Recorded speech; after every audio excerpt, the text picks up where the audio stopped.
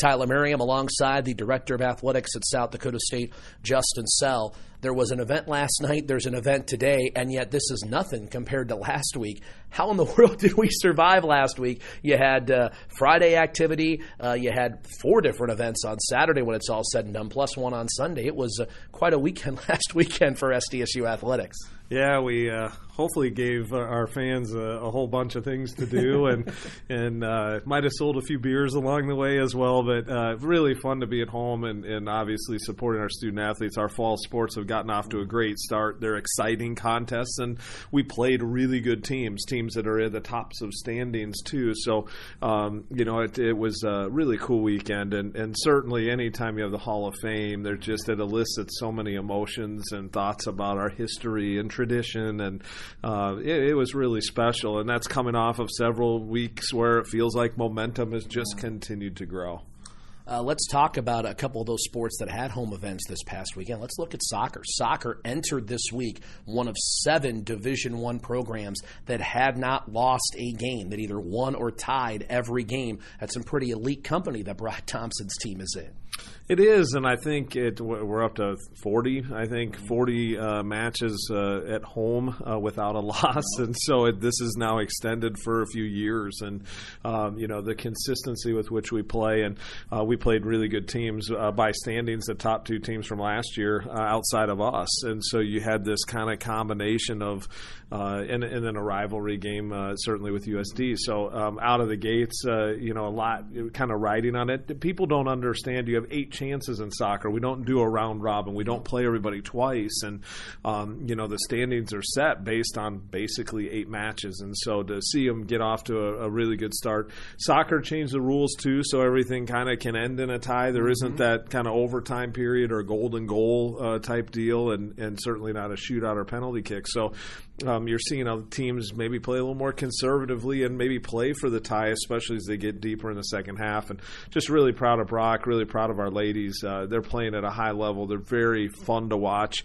And it's a team that you could see if we can work through and win the Summit League, they got a chance to do some damage in the NCAAs. Yeah, I think Brock told me there's an additional 14% of games are ending in ties now in soccer. Before it was somewhere around 15%, and now it's up in the upper 20s. So significantly more ties are occurring now in soccer because you don't have those overtimes that you used to in the regular season. And you could see that by the strategy, and we obviously have a few dynamic players, and they're double teamed. Teams are pretty physical, and they're kind of filling up the box and making it hard to have angles to kind of get around and score. And then at Fishback, the wind plays a big part of that. Typically it's kind of going south to north. At this time, it'll turn probably here in the middle of October to north to south. But that's a challenge that you have to work around, and some of your windows are just smaller, especially going downwind. It's actually harder to get the ball in the net. Jackrabbit volleyball on Saturday night. What a turnout from South Dakota State fans. A new single-match attendance record obliterated the previous mark. Frost Arena was rocking 7 nights ago. It really was, and Dan's done such a great job connecting with the community, certainly recruiting more locally and then branching out from there. He's a likable guy. Our student athletes and the growth in our program and our competitiveness and chances to win has continued to grow, and he had set that as a target when we hired him. He's like, we have to beat that attendance record, and then to kind of smash it by 50% really, and I think selling beer and creating that atmosphere, certainly coming on the heels of a football game, how many people stayed to do both and just take in the Jackrabbits for the day.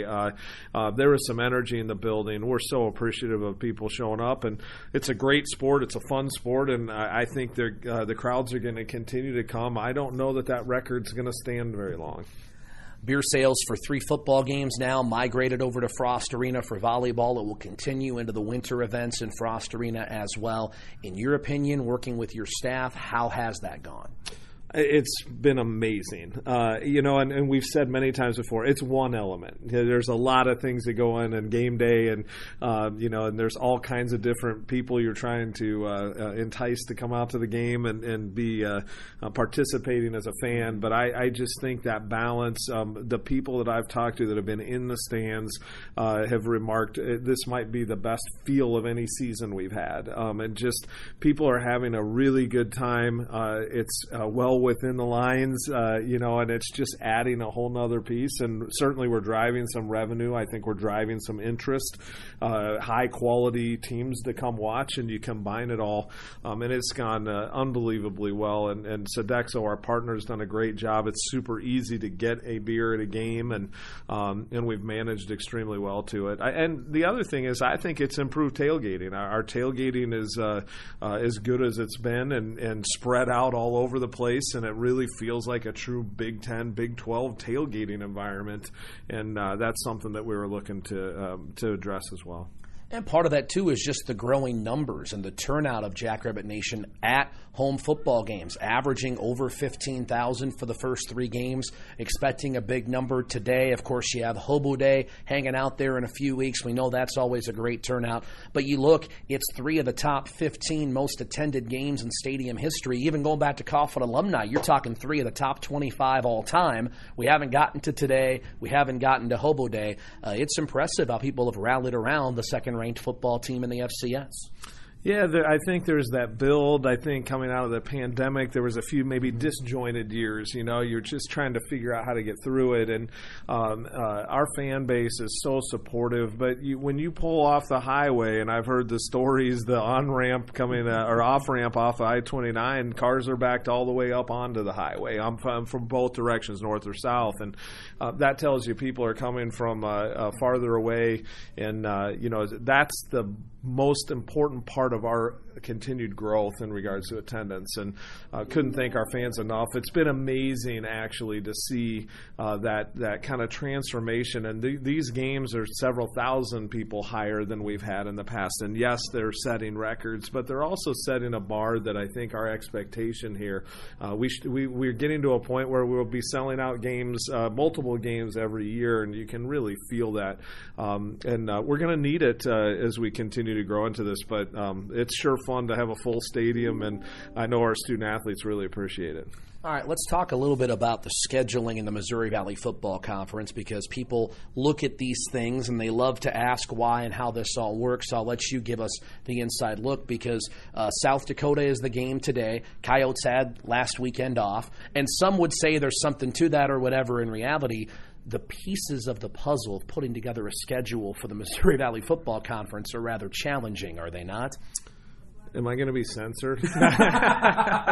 No, the truth is it really is, and I think some of those dynamics as we added UND, and now certainly as Missouri State comes in, those schedules continue to be kind of updated, and so it's hard almost to hold a history together. I talked to both Patty and Greg in the Valley office. Years ago we had kind of 4 years put together where we played USD, UND, and NDSU back-to-back weeks, and that's challenging from a health and safety standpoint. And certainly those games are different. Those rivalry games are different. And, we're fortunate enough to have 2, and I would say UND's coming. Yes. I think it's there, too, and getting in there. So some of our other schools in our league, frankly, don't have a rival. And so we might look at the schedule a little different.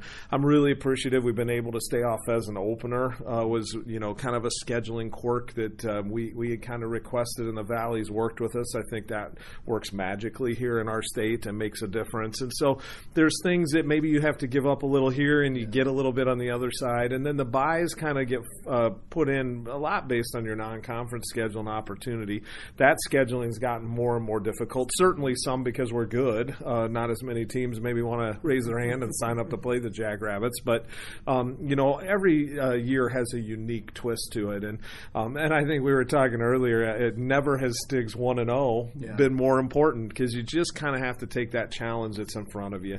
There's no excuses in this thing. We'll play anybody, anytime, anywhere, and I think you have to be willing to step up to that plate, and I know our guys are, and we'll figure out how to play our very best on those given days. And the nice part is we've built this program that our very best can beat every team on our schedule. So we just have to execute to that level, and it'll take care of the rest. One more point about the scheduling process, too. It's done a number of years in advance. And we all know, 4 years ago, Western Illinois had one of the most elite passing teams in the nation. Indiana State has had years where it's right on the verge of or being a playoff team, and then years where it's essentially down in the dumps. Youngstown State went to the national championship one year, and a couple of years later fires its head coach. So these things do tend to ebb and flow. The consistency of the likes of an SDSU or an NDSU in reality is not what most programs in the Missouri Valley or the FCS deal with. Without a doubt, and look, we want to play those that are closest to us from a geography standpoint, and then they happen to obviously be rivals too, and there's history there. And so as you look at schedules and what teams might come off in a 6-year period now, because that's kind of the scheduling rotation, we're certainly not going to take NDSU off of our schedule or USD. We really enjoy the UNI game or UND. We have so many, and those are well attended. They're great contests. They're everything you want in regards to a football season. So some of that is a little bit based on geography as well. You're 100% accurate there. All right, let's talk a little bit about today, and this is certainly a rivalry game with the University of South Dakota coming in, part of the South Dakota Showdown series. But again, we talk about the big picture in all of this, and if SDSU is to make a deep run into the playoffs and be a top seed and earn all those accolades that John Stiglmeyer and his program want to, this is a must-win game. Without a doubt, and we've talked, outside the program, inside the program, and I think 1-0 is a great mindset for our guys. For all of us on the outside, though, you're planning on what do we need to do to get to a certain point? How do we position ourselves to have home games in the playoffs or a top 8 or top 4 or top 2 seed? And so all those things come into play because we're always making plans for success. But let's be honest, the last several falls, we've had a team in a great spot, and frankly, we've lost a few home games. We've been really good on the road. I would love to see our road record because it's amazing how well we've executed on the road, which is really, really hard to do in the Valley. And we've had a few home games where we maybe just didn't play our best, or the other team, frankly, raised the level and came in to get us. A lot of those games happen as you get into later October and someone's back's against the wall on being able to make the playoffs. I would argue USD's in that position here today. They can't afford another loss, and so we're going to get their best effort. And that's what's interesting about the month of October is you tend to get everybody, you're positioning yourself in the same way we're talking about this, so are some other schools. And so we just got to come out and try to take care of business today. But this is one of those games that we really need to win if we want to keep all of those other goals in front of us.